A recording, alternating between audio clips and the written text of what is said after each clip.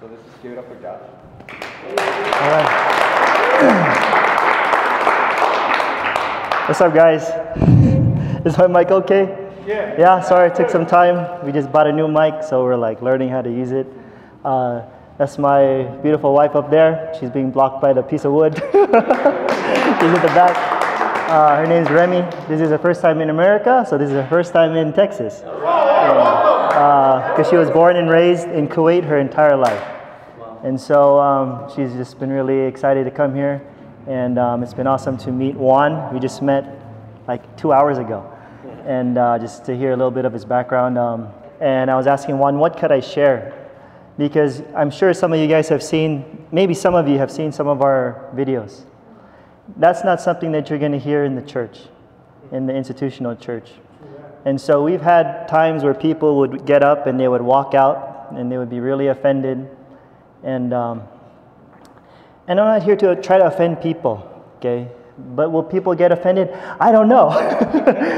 But sometimes we tend to get offended because you're hearing something for the first time that makes you a little bit uncomfortable, right? But for me, to just know that people, it's hard for people to hear this stuff. And I don't know if you guys saw my recent video that I just put out just this past week. I think that was one of my most, a lot of people were telling me once you put that up, you're going to lose a lot of friends. And I have. Even when I came here to America, unfortunately, it's like, part of the reason why I came to America is because I missed my friends who were in ministry, whatever that means, okay?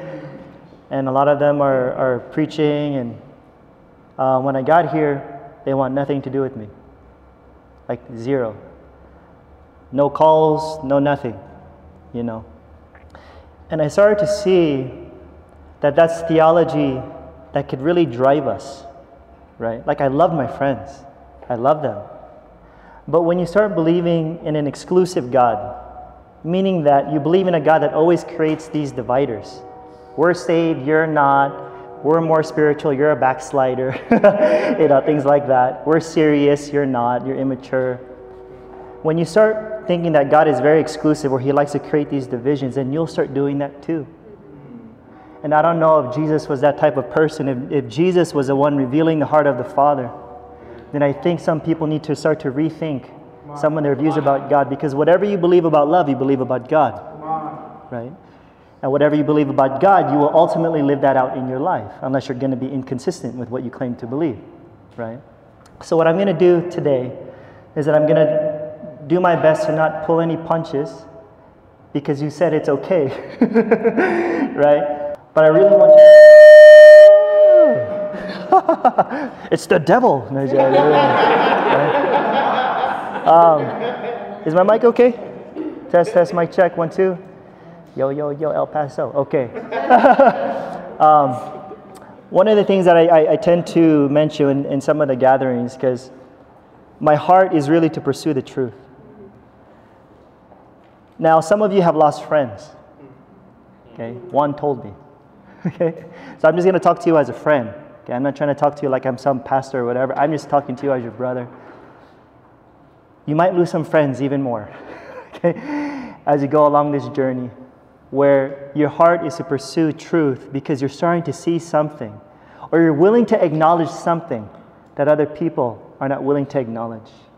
And what I've noticed on my journey of coming to know God, of coming to understand what Christianity is, whatever that means, is that I started to be honest with myself, because it's so easy to just jump on the bandwagon and be like, I believe what this church believes, or this denomination, or this new organization, or this method, discipleship, blah, blah, blah. And the problem with a lot of Christians today, folks, is that they're not paying attention to what's going on in their heart, right?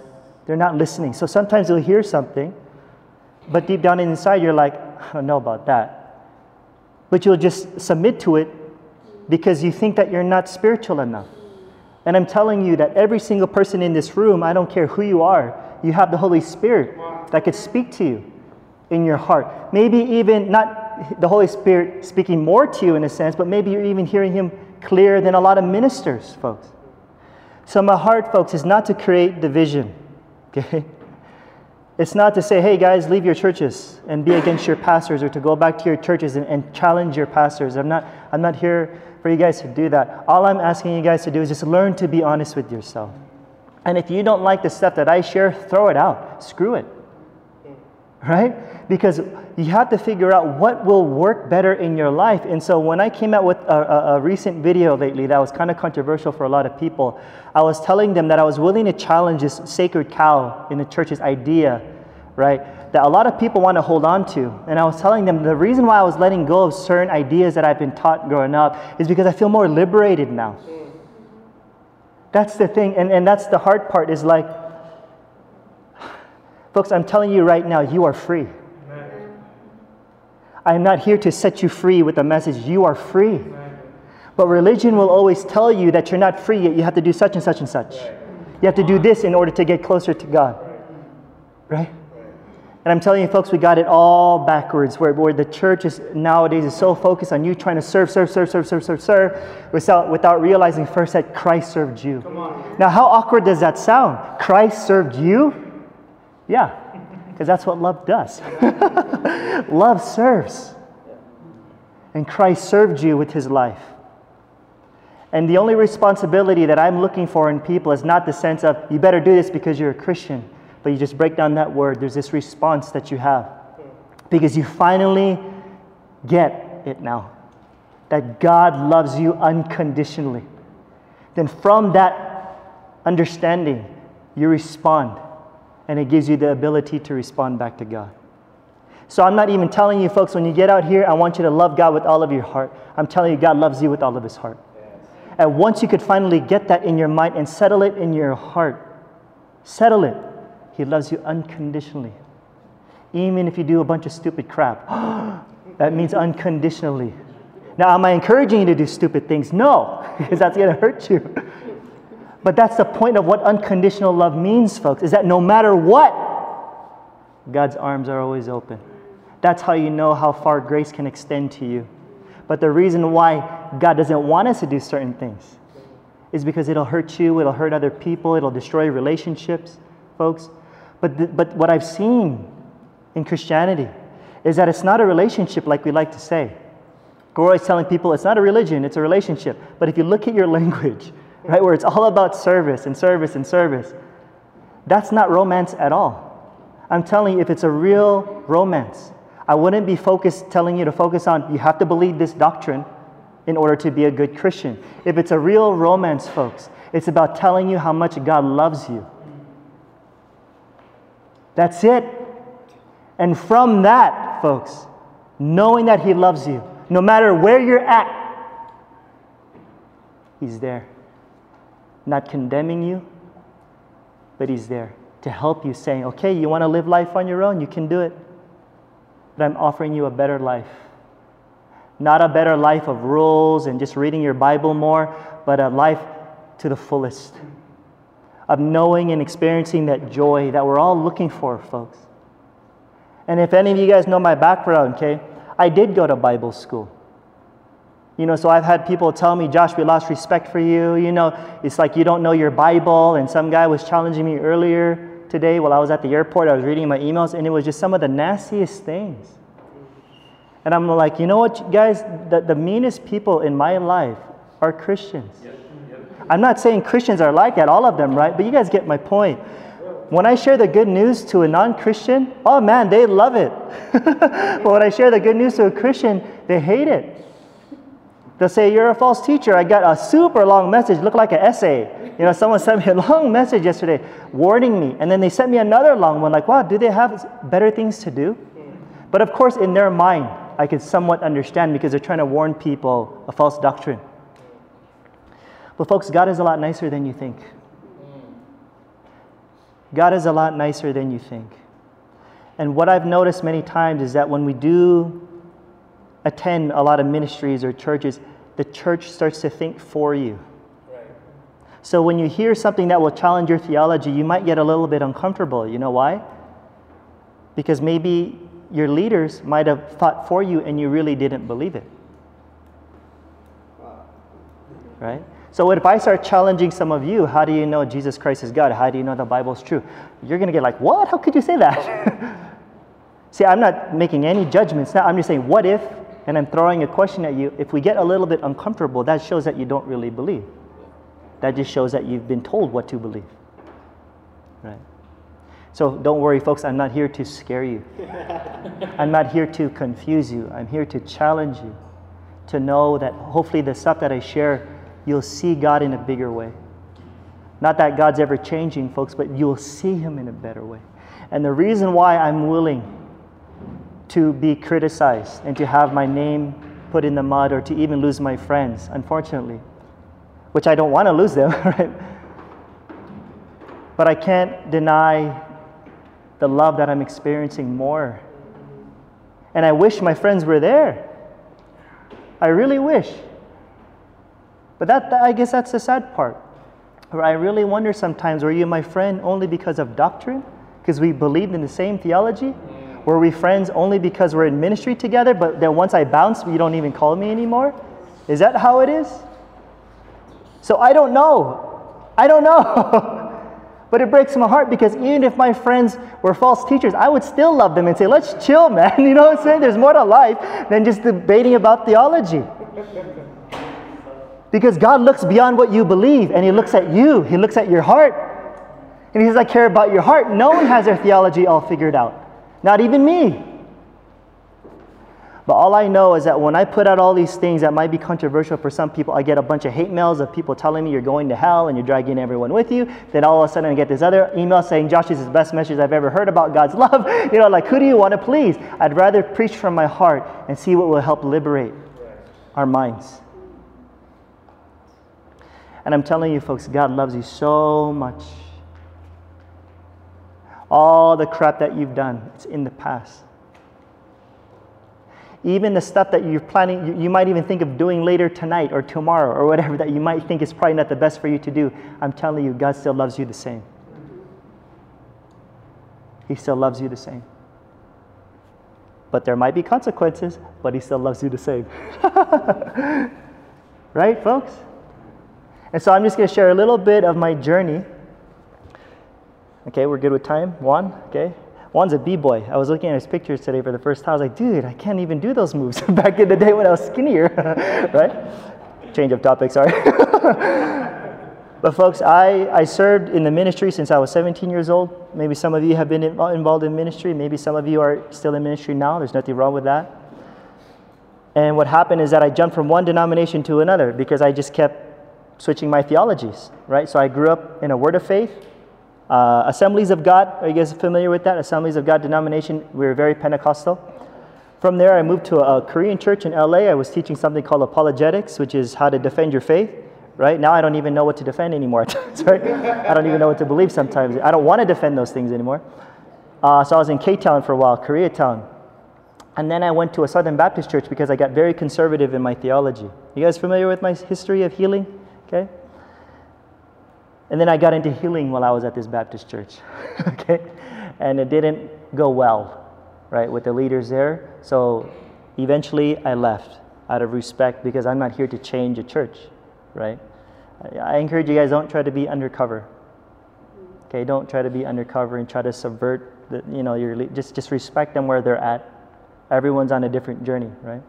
So I left that church. I went to this big church in Pomona, and served there as an evangelist. And then all of a sudden, I sensed it in my heart, go to the Philippines. Ooh, my Filipino family. I went there for 4 years.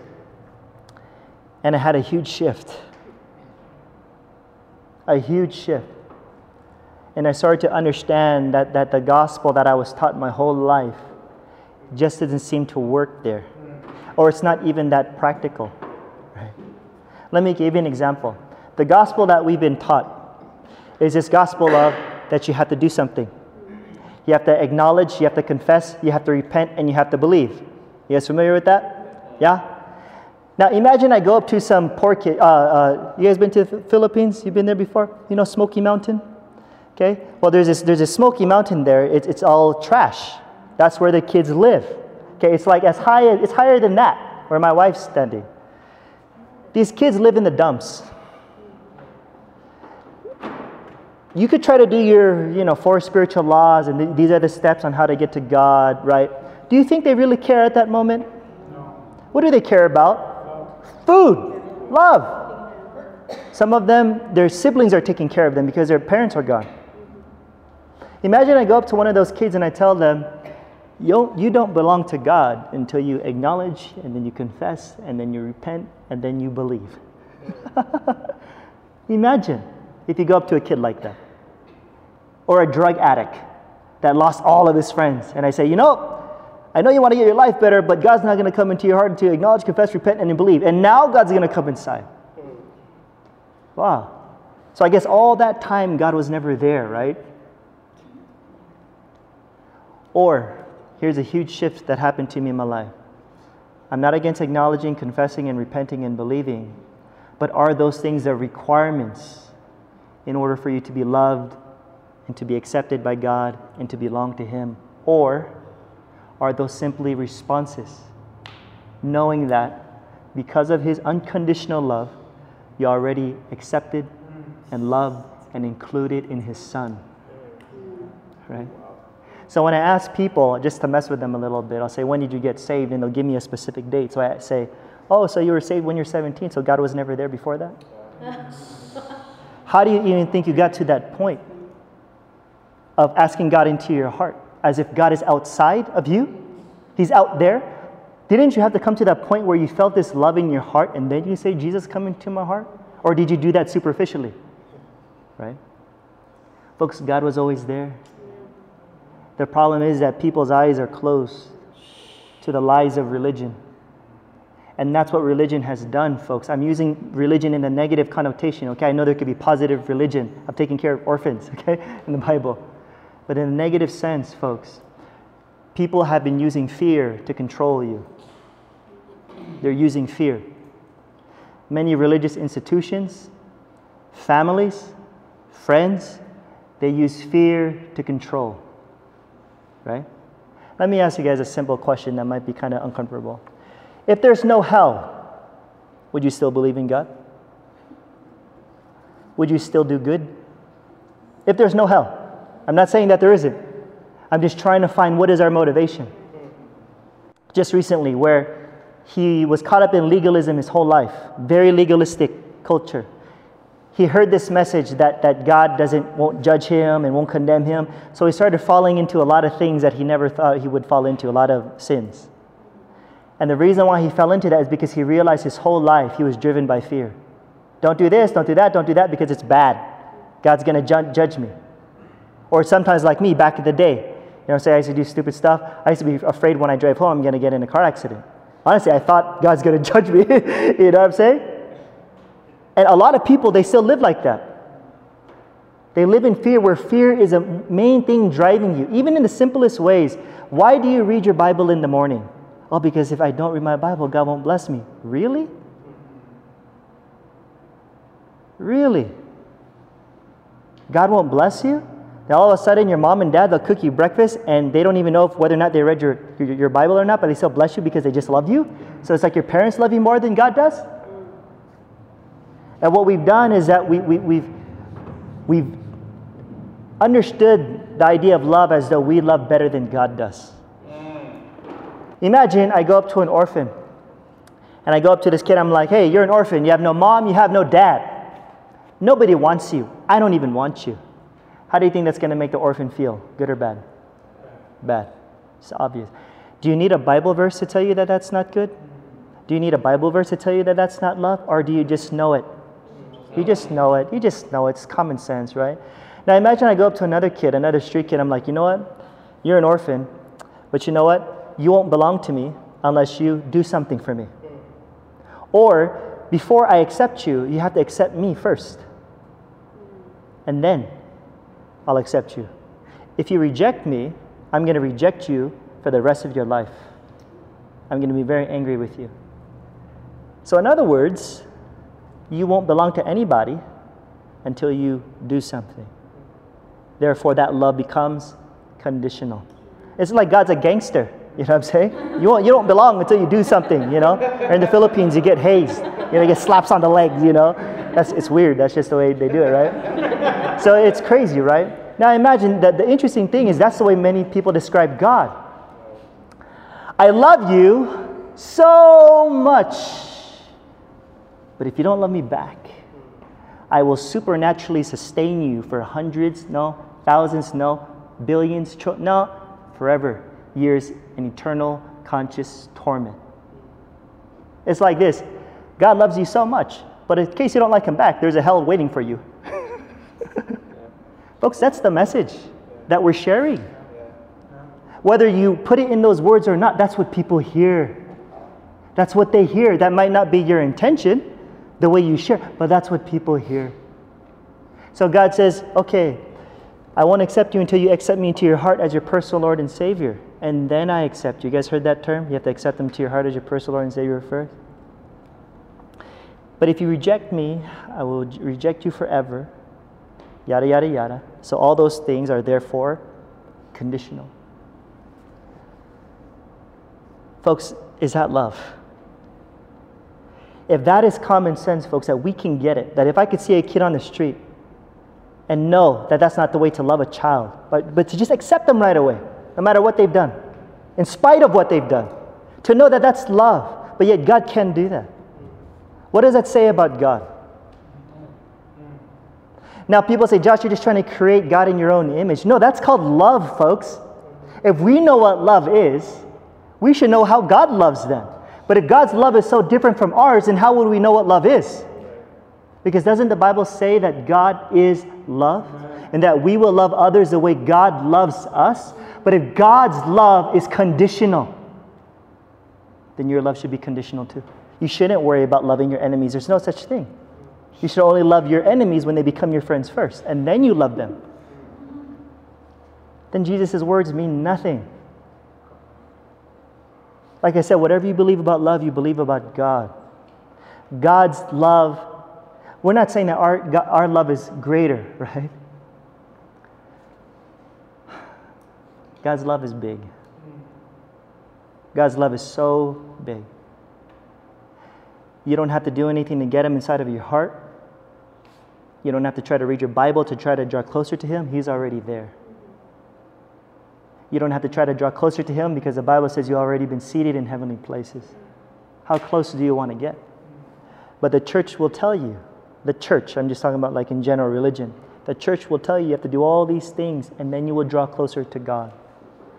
It's all lies. It's all lies. One of my favorite quotes goes like this: I laugh when I hear that the fish in the water is thirsty. Say that again. I laugh when I hear that the fish in the water is thirsty.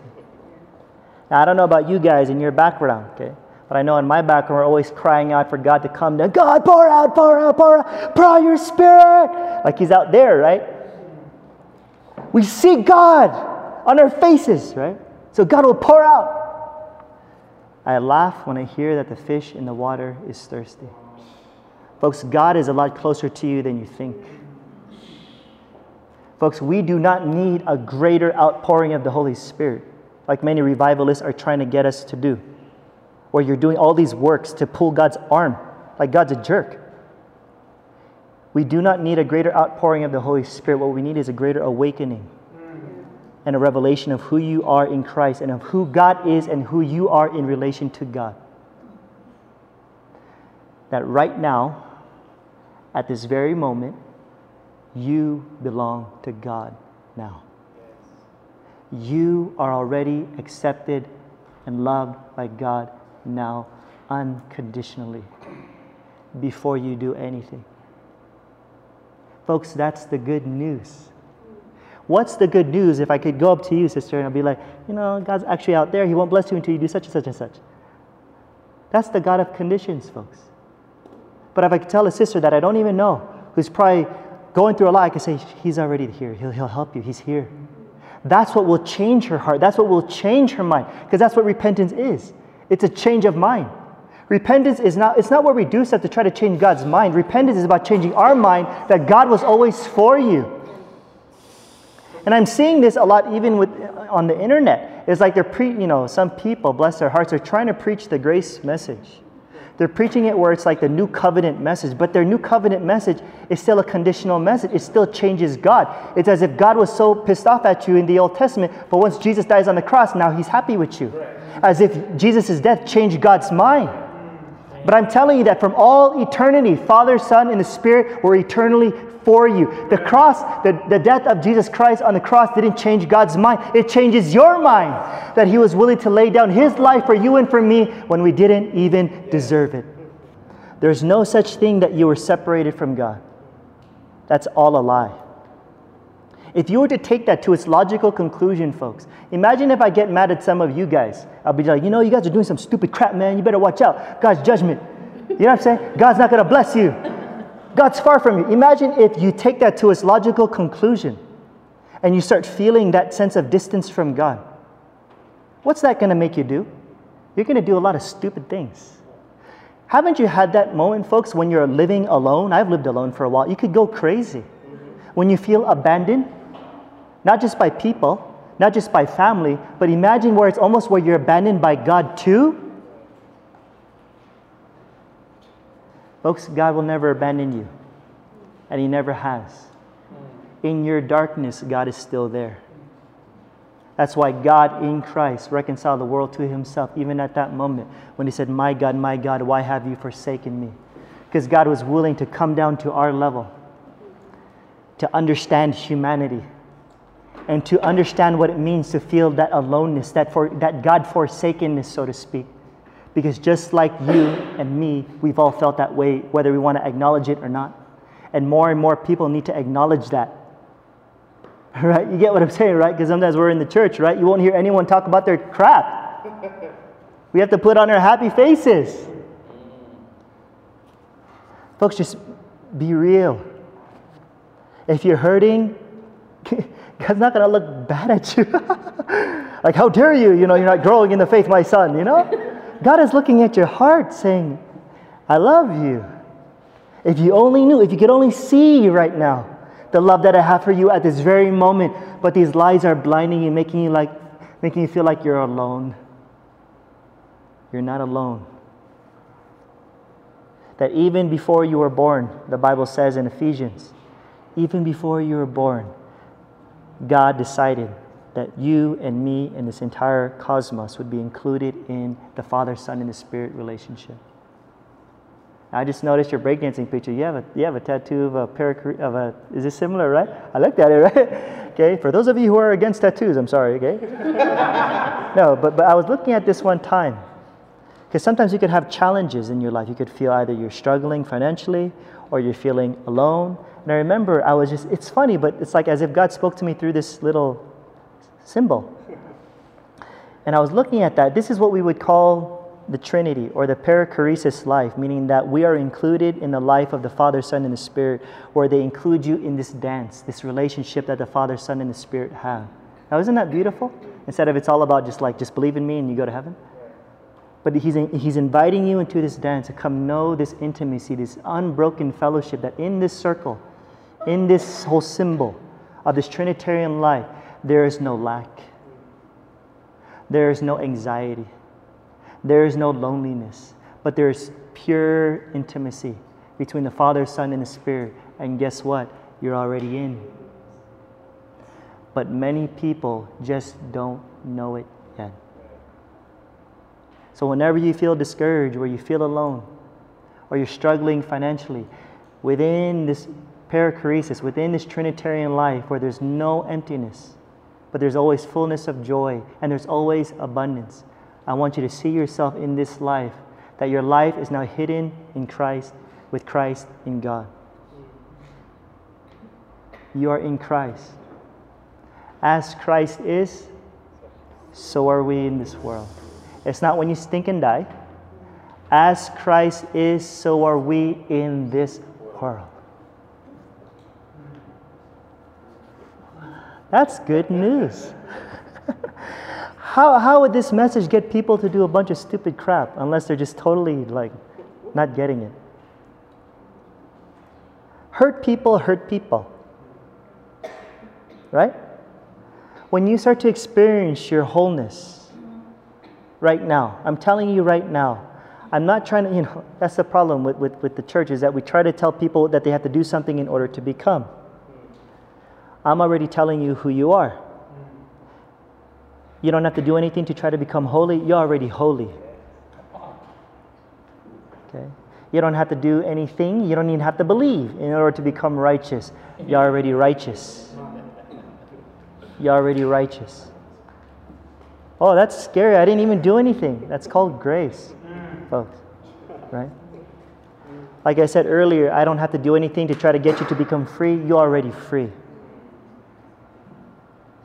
You don't even have to try to do anything to try to become good. You know why? If you could just realize the goodness that's already within you,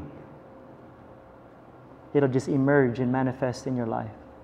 Because folks, what I've been taught in the church, and from my favorite theologians back in the day, I was taught that I was nothing but a wretched, filthy, unworthy, that there's nothing good in me. We're like, I'm so unworthy. I remember I would be like going to church like at 6 a.m. because I had this very revival mentality. Have you heard revival stuff? So I'd be crying out, go, one worthy, pour out your spirit. And I was doing that. Folks, imagine you hear your own child. You walk in the room and your child is talking to Papa, to their heavenly Papa, saying, I'm unworthy, I'm filthy, I'm dirty, I'm nothing but a wretched sinner. There's no good in me except Christ. Folks, how is that going to make you feel as a parent to hear your own child believe that they're unworthy, they're filthy, they're dirty?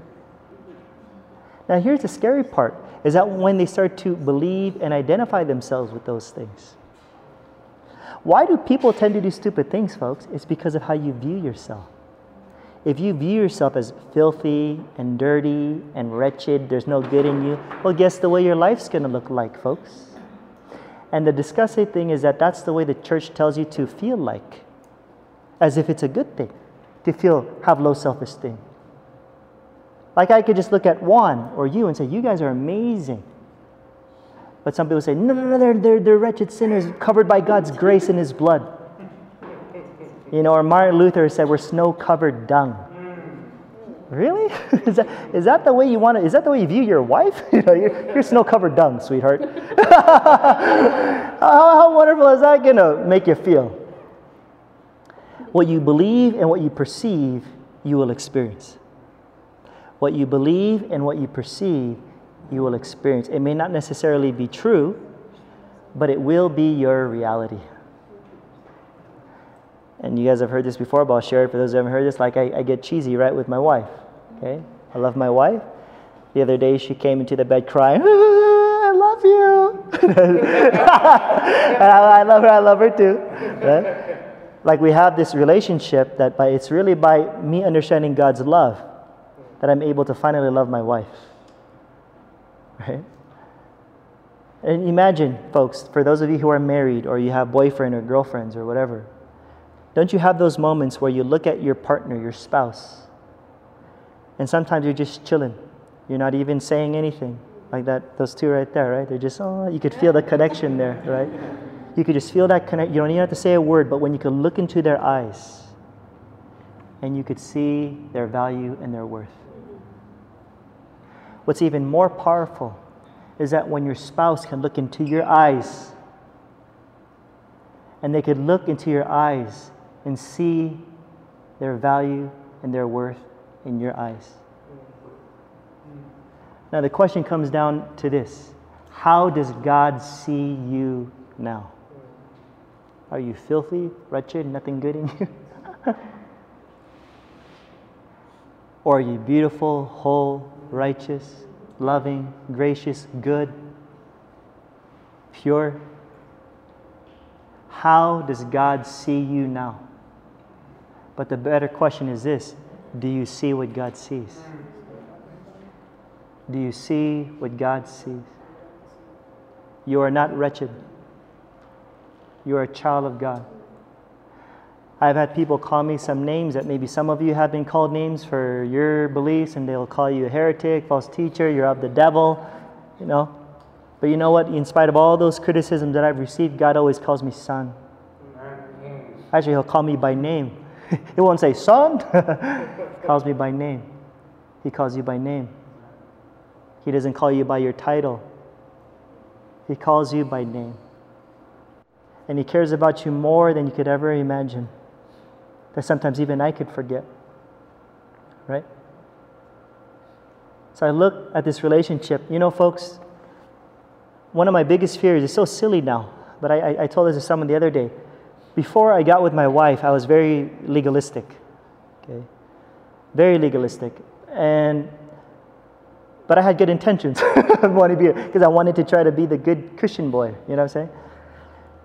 And one of my biggest fears when I was in Bible school, when I was still single, I was afraid that I would love my future wife more than God. I know it sounds weird. I don't know if maybe some of you have had that mentality, because maybe your leaders might be like, do you love your boyfriend more than God?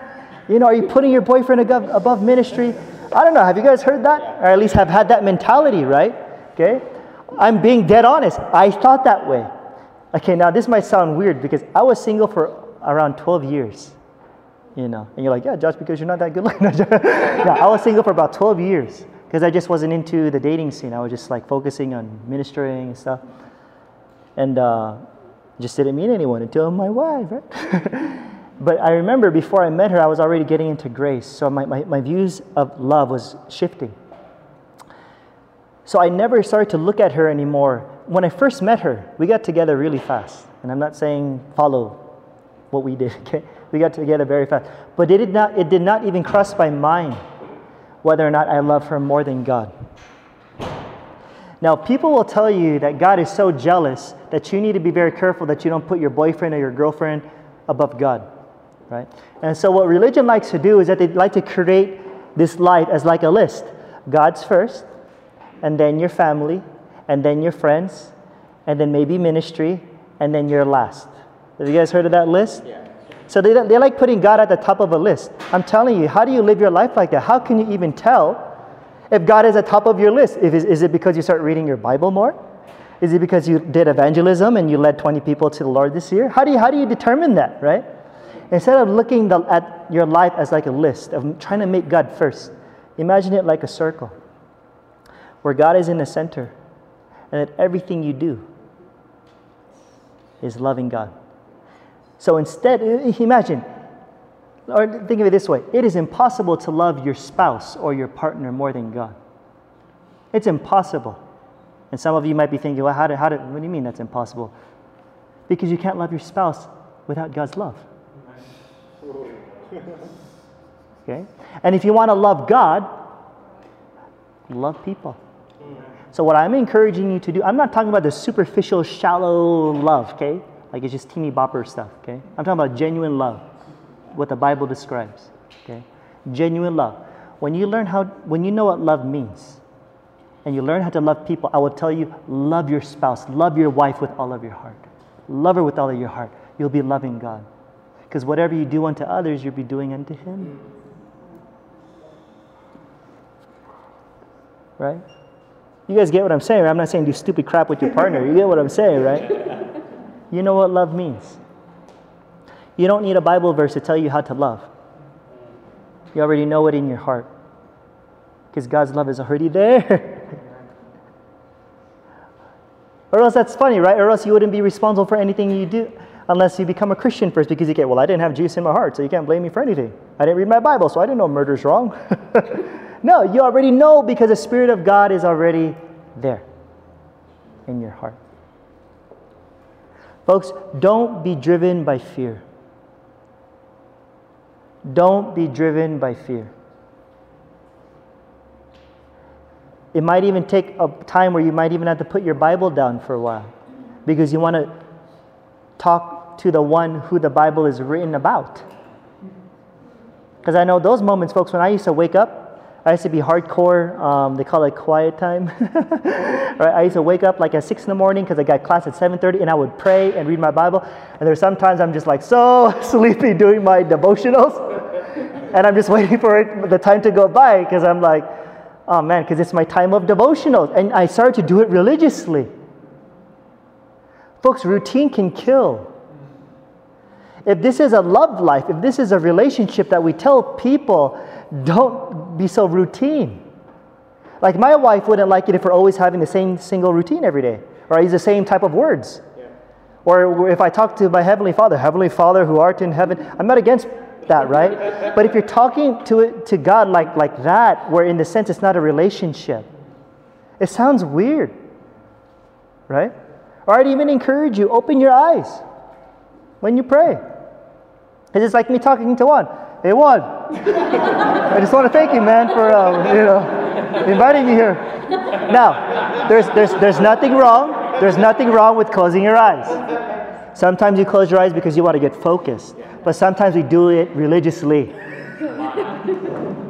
Okay? And sometimes we pray for our food, and it's a memorized prayer.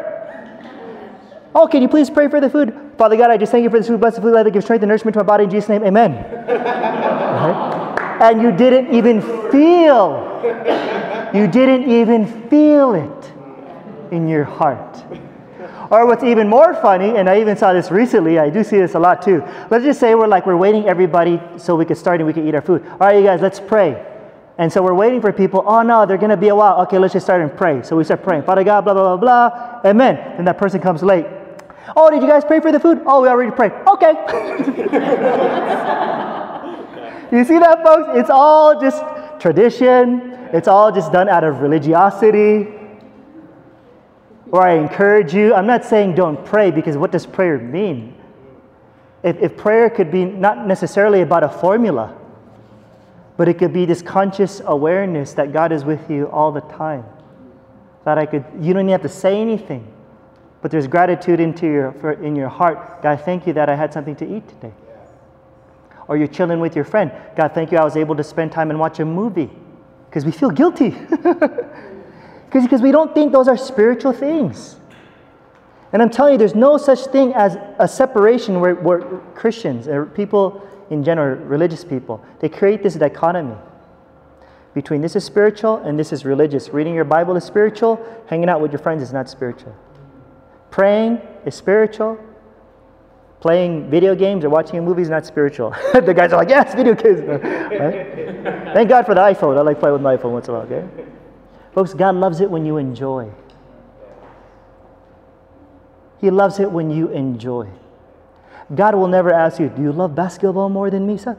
Do you love it? You know why? Because God's not insecure. That's what insecure people do. You get what I'm saying? When you're in a relationship, do you love me more? Do you love me more? Is she prettier? Is he, so-and-so? Right? Okay, I get that we could be insecure at times, but God's not insecure. I would even encourage you to change your language in a bit. Okay, I'm really going all out, sorry. Okay, I encourage you to even change your language, not for the sake of just changing it, but just learning not to get caught up in just tradition. I'm not against saying, praise God.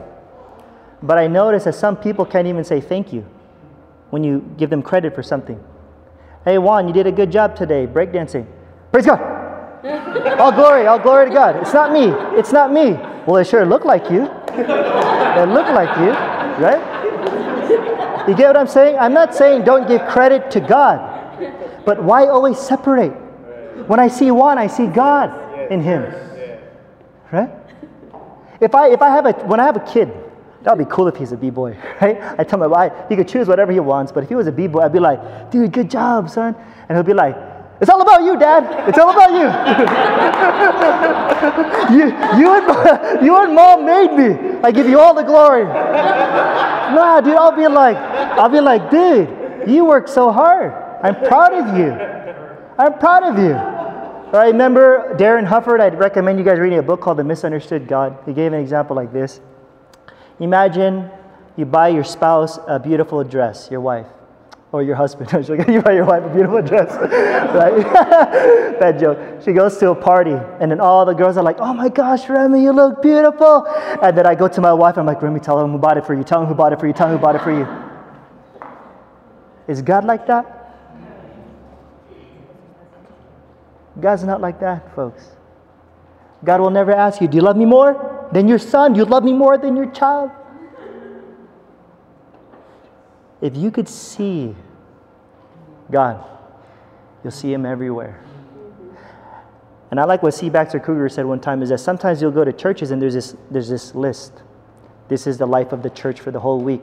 Prayer meeting, blah, blah, blah. Here's a schedule. That's the life of the church. But I like what Baxter Kruger said. He says, no, that's not the life of the church. What do you like to do? What do you like to do? What do you like to do? What do you like to do? That's the life of the church. Where it's not limited within the building. And God loves it when He sees you enjoy your favorite hobby. If you're playing basketball. You get what I'm saying, folks? That's when you can see God in everything. Even when you're, then why do we pray for our food? Think about it. Who made your food? Who cooked? Who killed the animals? Sorry for the vegetarians, right? Who killed the animals, right? All right, when I was in the Philippines, and I would see these people spend their time to cook us their native food and their farm. I'm thanking God because God was able to, have His love flowing through someone's heart to be willing to take the time to make food for us. I could see God in everything. Do you see what God sees? Do you see what God sees? Do you see what God sees? Right? Is that a Christmas song? No, I don't know. It just goes in my head, right? Folks, I didn't even know what I'm sharing. I didn't plan to share a lot of this. I'm just talking from my heart because I know some of us have been burned by religion. Some of us have been burned by the church. And if you could just separate religion from God and see that they're not the same thing. And at the same time, I encourage you to not go on a rebellious streak and be, I'm anti-church, I'm anything spiritual. I've seen that, folks. Where there have been people who have become atheists because they've been burned by the church, right? They got pissed off, or people were talking trash behind their back. How can you Christians do that? And what they've done, and many times, they just make fun of Christians, folks. I'm not even encouraging you guys to bash that. All I'm telling you guys is that just to be honest with yourself, wherever you're at, and to know that you might have to let go of a lot of tradition. That in fact, maybe 90% of what we believe and what we do is based on tradition. Because if you've seen our ministry, what we've done, we've challenged some of the most fundamental teachings that we've believed in the church. I'm not saying they're fundamental in the sense that the early church didn't believe it, but I'm challenging a lot of the doctrines that American Christianity teaches. Because I could almost guarantee you, folks, that if you do your homework and you do research of the early church, it looks very different from the Western Christianity today. Even the teachings, even the doctrines, even the afterlife looks very different than the Turner Burn message and the hell that we've created here. That's based more on Dante's Inferno. You guys heard of that before? Yeah. With those weird, crazy, sickening images. But that's the thing, we were not told to think. We were taught to think for you. And I'm telling you, you can think for yourself. And don't compromise what you believe, no matter what. Because even Jesus lost many of his friends. Because it's like in the Philippines, diba? It's very Roman Catholic, diba? Very conservative. And so when you transition to what we call Protestantism in the Philippines, you still have a lot of tradition that you still didn't question. It's just you just don't call it Mother Mary anymore. You call it devotionals, and it becomes your religion. You know what I'm saying? You may not do the rosary, but then you have to do your quiet time, but it gets done religiously. And so many churches in the Philippines, they don't like me. And it's okay. Because I understand where they're coming from. And many of them are trying to protect them from me. But I've been so blessed by many of the people in the Philippines who have come out to meet me and say, I've heard a lot of bad stuff about you, but I wanted to see if it's true. And they said, yeah, it's true. And a lot of them ended up becoming some of my closest friends. Because they heard the bad things and they didn't just base it upon what they've heard. Folks, people might start talking trash about you. There's one guy from my seminary. He wanted to meet up with me, I think, a month ago. And I'm not even close to this person, but I've seen him all these years when I used to preach at my school. He was there. And all of a sudden he said, Josh, when I went to the army, I started understanding grace for the first time. When he was in the army. Then when he came back to America, he wanted to tell everybody at the Bible school about grace. Then you know what they started to say to him? We can't hang out with you anymore with some of your beliefs. And then this guy was like, Josh, I see what you're saying now. I see what you're experiencing now. Because I was just trying to help these people. But they were just so close-minded, folks. I'm telling you, folks, you have nothing to be afraid of. And there's a huge shift that's happening now in our generation, I think more than ever before, of people, especially because of thank God for the internet, where you're able to do your own homework. You could look up stuff online. You could read stuff for yourself where you don't have to just trust the theologians. When these theologians can't even agree with each other either. Folks, we have 30,000 plus denominations and sects, groups that are all claiming to be Christian and all preaching from the same book. And some of them are even saying we're the saved group and you're not, judging other Christians. Like I said, folks, when you believe in an exclusive God, you become very exclusive too. Okay? Are you guys okay with me? You're not pissed off or like, dude, get this guy off the stage, right? Okay? I want to challenge the way that you could see other people that are from other religions. Okay? Now, how many of you have people, friends, that are from a different religion? Okay? Almost all of us. How many of you have a friend from another religion that's even a very close friend? Okay, some of us.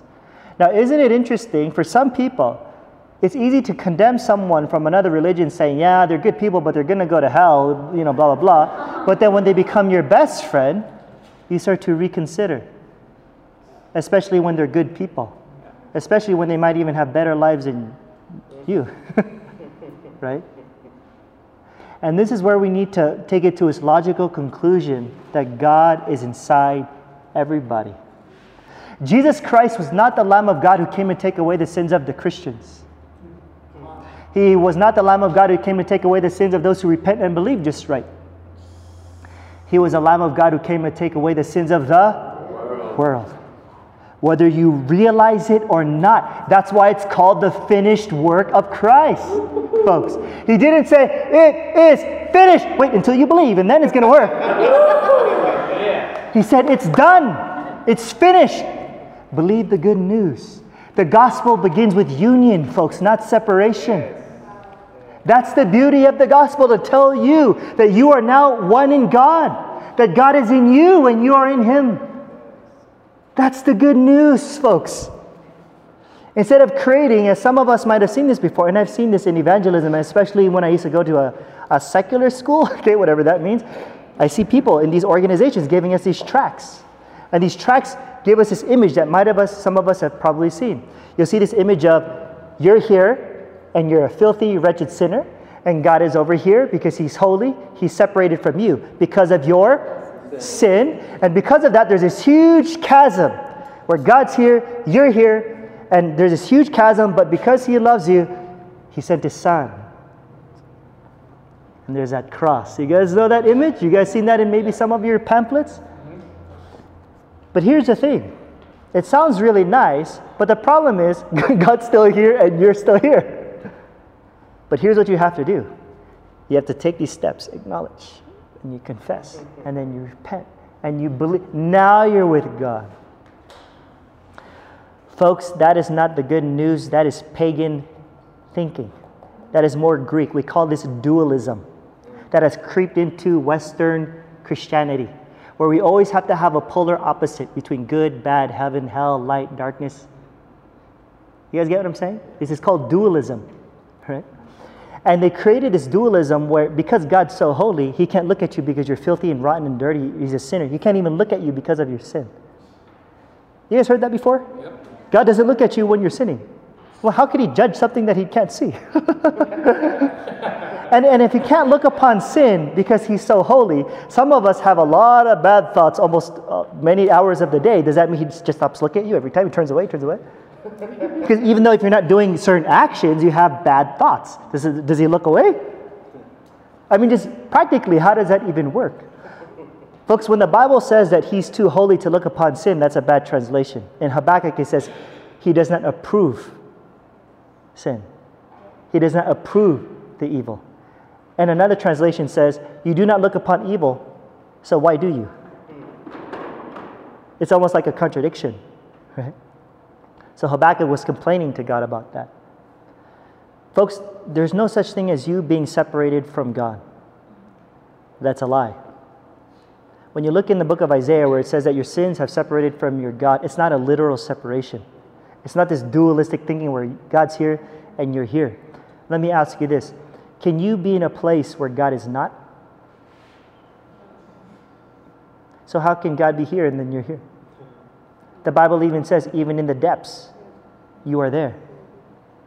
If there is a hell, that's eternal. If there is a hell, then God must be there too, because nothing can exist apart from God. If God is omnipresent, that we like to believe traditionally, God is everywhere, even in the midst of when you're doing stupid things. Not that He condones it. You get what I'm saying? Everywhere is not where God is. Everywhere is what God is. He's everywhere. Right? And so when the Bible does talk about a real separation, it's talking about a separation between your ears. Meaning that the only separation is up here in your mind. That's what Colossians says. You have been separated or alienated in your minds. Wow. If only I heard that more at church. That it was all a lie. Don't you have that moments, folks, when you do some stupid crap, you feel bad, and then you feel like God's far. And then you feel like God... I remember back in the day, dude, when I used to do some stupid stuff, I wouldn't even talk to God the rest of the day because I was so embarrassed. I would wait till the next morning and sleep it off. you get what I'm saying, right? We're all guilty of that, right? You sleep it off because you feel like crap. And I'm telling you, those times, God never removed Himself from you. He was always there. It's all in your mind. It's all lies. Amen to that. I'm telling you, if you could just become more aware. There are times where I'll just tell people, because people will worry a lot, I'll just tell people, just chill. I told my friend the other day when I was at visiting the seminary, I said, because he worries a lot, I said, just look at this world and stop judging, because we tend to judge. So just stop what you're doing. So if you're driving, just stop in the middle of the freeway. No, I was joking. Just stop what you're doing. In the sense that when you look around, stop assigning labels of like, she's bad, he's ugly, she's poor, this world sucks. You know how we tend to judge everything? Stop doing that for a moment. And all of a sudden when you're just still, and then you're silent, like now, you can start hear the noise. You could eventually hear the kids playing outside or the cars driving by. Then all of a sudden you start living in the very moment. And many Christians don't know how to live in the moment because they're always worrying about the future. How am I going to pay rent? Or they're thinking about their past. Oh man, I screwed up pretty bad. But if you can learn to live in this moment to the fullest, without assigning judgments and labels. Like imagine you're tired of life and you want to figure out what do you want to do as a career, and you're changing your baby's diapers. Let me break it down for you like this. There are two purposes. Eckhart Tolle said this before. Eckhart Tolle said that the two purposes that we have is a primary purpose, which is internal, and a secondary purpose, which is external. If I ask you, what's your purpose in life? My purpose in life is to be a rapper, or to be a basketball player, or to be a singer, or to be a teacher or a doctor. That's not your primary purpose. That's your secondary purpose. Do you know why? Because that secondary purpose can change. One day you want to be a doctor, then another day you want to be a teacher or whatever, right? So there's nothing wrong with that. But your primary purpose is your internal purpose, that the only thing that exists is this very moment. Tomorrow doesn't even exist yet. The past is no more. So if you're changing your diapers, if you're changing your diapers, if you're changing your baby's diapers and your diapers, which is questionable while you're doing that, if you're changing your baby's diapers and you're thinking about how am I going to pay rent or what am I going to be when I grow up, if you want to live in the moment, your primary purpose is to change your baby's diapers. Yeah. That's it. If you're having dinner with your wife or your spouse and you're worried about the future, or you're worried about ministry, or you're worried about other stuff, your primary purpose is to live in the moment with your wife. You see that, folks? It's about living in this present reality. That when you could be still, you'll see how you're connected with everything. Don't be afraid of my language if it sounds new age. It's true. Even scientifically, folks, we're connected to everything. That's why when you see a brother hurt, you can hurt. When someone rejoices, you rejoice with them. You could feel it, even if you don't even know it. If you don't even know them. And I'm telling you, if you could just be still, be silent, get rid of all the noise. Now all of a sudden you start hearing everything. Even the silence underneath that noise. All of a sudden your worries go away. Folks, the Bible even says, don't worry about tomorrow, for tomorrow will worry about itself. Live for today. Don't worry about stinking tomorrow. It's already taken care of. You're worth more than the birds of the air and the lilies of the field. Folks, we lived in the Philippines. I lived there for 4 years, her 3. All we did was just ministry. God took care of us. Could you imagine that? It blows my mind how we were able to live in the Philippines without work. And we were just doing what we were doing. God reminds me and you that the economy will not determine your financial situation. Because there's a greater economy. There's a greater kingdom. Okay? And I'm telling you, in this life, because God is so good, your life is a life of abundance and fullness, and there's no lack. But what we need to do is to be aware of that. Right? Because it's so easy to point out all the negative. I don't have this, I don't have that. Yesterday my wife was eating. I took her out to dinner and she was so quiet. I'm like, why aren't you saying anything? She's like, I'm enjoying my food. And I learned how to eat slowly because of my wife. Because for me, I'm like, I got it from my dad, you know. And I guess I could still enjoy my food when I eat fast. But you know, there's something when you just learn to just slow down and just enjoy. There are times where you could take your spouse or your friend for granted. That's why it's good to just stop.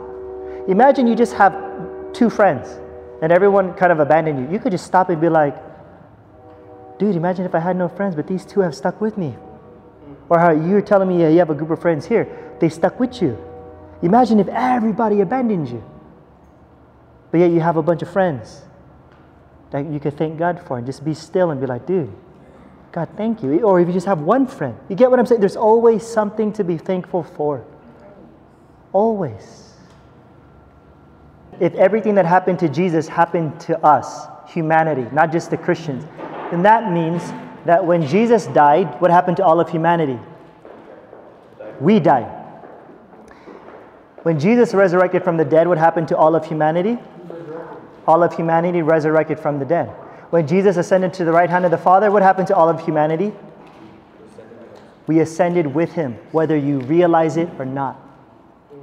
Do you see that, folks? But I've been taught that when you believe, then you died in Christ, and then you've risen with Him. You're a new creation. I'm telling you, folks, you were born again 2,000 years ago in Christ. So some people will get, upset and be like, no, Josh, I remember I went to a church gathering. And I remember I asked Jesus into my heart and I became born again at that time. I'm not denying those experiences, folks. But that understanding is pagan. Because you were born again 2,000 years ago in Christ. 1 Peter chapter 1 verse 3 says this. God caused us. He caused us in His great mercy to be born again through the resurrection. It wasn't when you believe, folks. You do not become a child of God when you believe. I want you to think about how silly that sounds, because I even see people debating about that on Facebook. You're not a child of God until you believe. And they're quoting it with an exclusive mindset. Let me give you an example. Now there's a young girl here in the front. Now, I want you to imagine, right? They'll say, honey, you're not God's child yet until you believe. Now, would you tell that to your child, folks? If you had a kid, You say, what if your child's like, oh, how's my heavenly papa? Well, you didn't believe in him yet, so you want to get so technical. But some people will say, well, Josh, babies are okay because they, when they die, they'll go to heaven because they haven't reached the age of accountability. You guys heard of that terminology, right?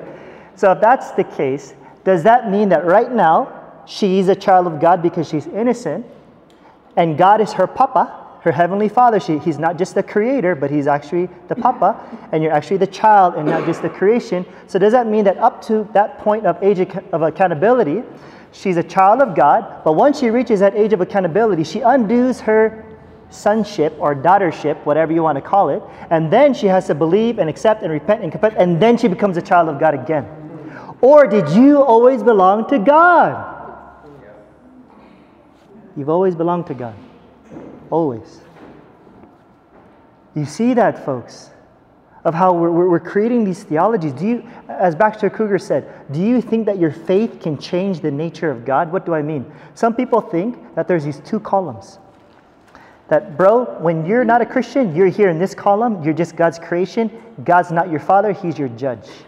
And he's just your creator. But when you believe, all of a sudden you move over to this column and he's your father, you're his child. So all of a sudden, he's just your judge and your creator. Then when you believe and have faith, he becomes the Father?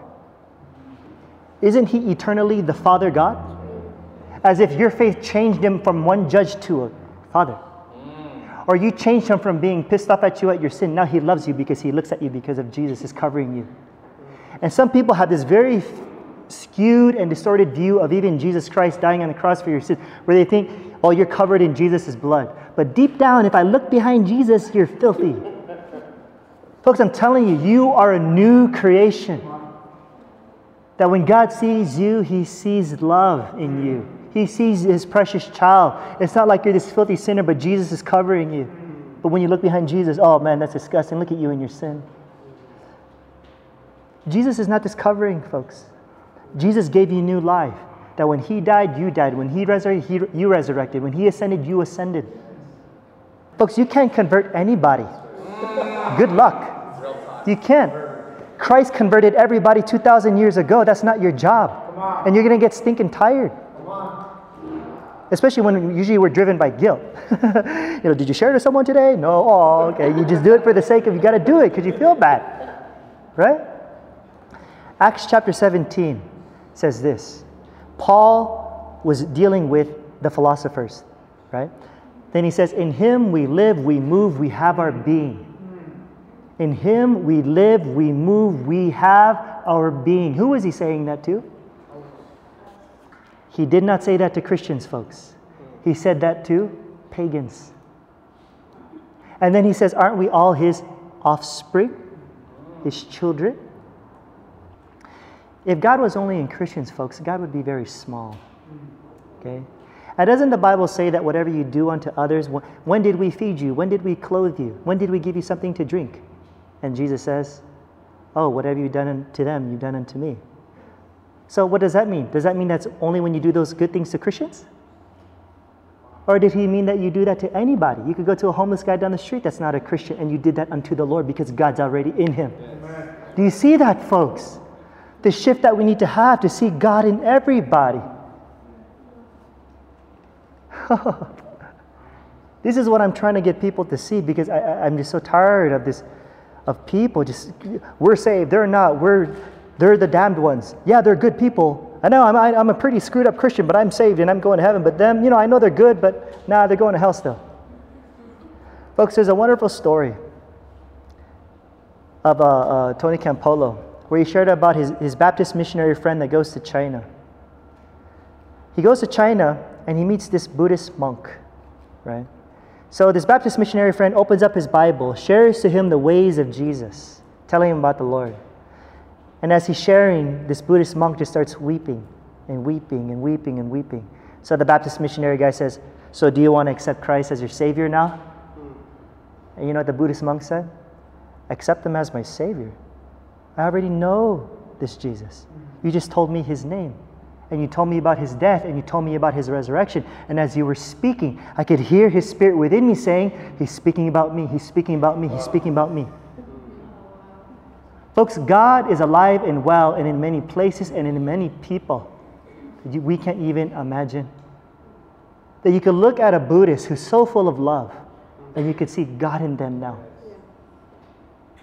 But we think that God is only inside of us, as if God is that small. How could He only be inside of us when the Bible says in Colossians that in Him all things are held together? Everything consists in God. So how can God be away from that Buddhist, from that Hindu, from that Muslim? My wife grew up in a Muslim country her whole life. So she had a bunch of Indian, Muslim friends, you know. It's like, that's the thing. When you have close friends from a different religion, it starts to get you to rethink. Because then it's your closest friends. See what I'm saying? But if you're willing to go to that extent, I really want people to see, are you really being honest with yourself and what you're feeling inside? Or are you just being driven by a theology that you've been taught? And what I'm doing today is that all I'm doing is that I'm just reminding you. I'm not smarter than any of you folks. I'm just reminding you of what you already know. When I talk about unconditional love, you could feel that. Because it resonates with you, right? But the problem is we've just forgotten. We've forgotten, and many people have taken us down this trail of lies where it's hard to see God now. Or we only see God in our closest friends or in our denomination. When God is much bigger than that, folks. Now, I know this might screw you up a little bit, okay? If you believe in an eternal hell, which we could talk about later if you'd like. If you believe in an eternal hell, let me say this slowly. Eternal conscious torment. If you believe in that, and that if you don't become a Christian like you guys should be outside right now, 24/7, preaching the gospel, knowing that, man, the person down the street could get hit by a car and they'll be in hell forever. It's either we're too stinking lazy or practically we don't really believe it. We don't really live it out. You see, folks, what do you really believe? What do you really believe? Or were you just told to believe this because this is what a Christian's supposed to believe? And it's funny when Christians can't even agree with each other. So that's all that I'm asking you to do. So after today, I'm not asking you to, hey guys, believe everything that is. I'm here to challenge. Get you just a question. Like I said, if this doesn't make sense to you, throw it out. But once again, you could say, well, Josh, let's base it upon the word.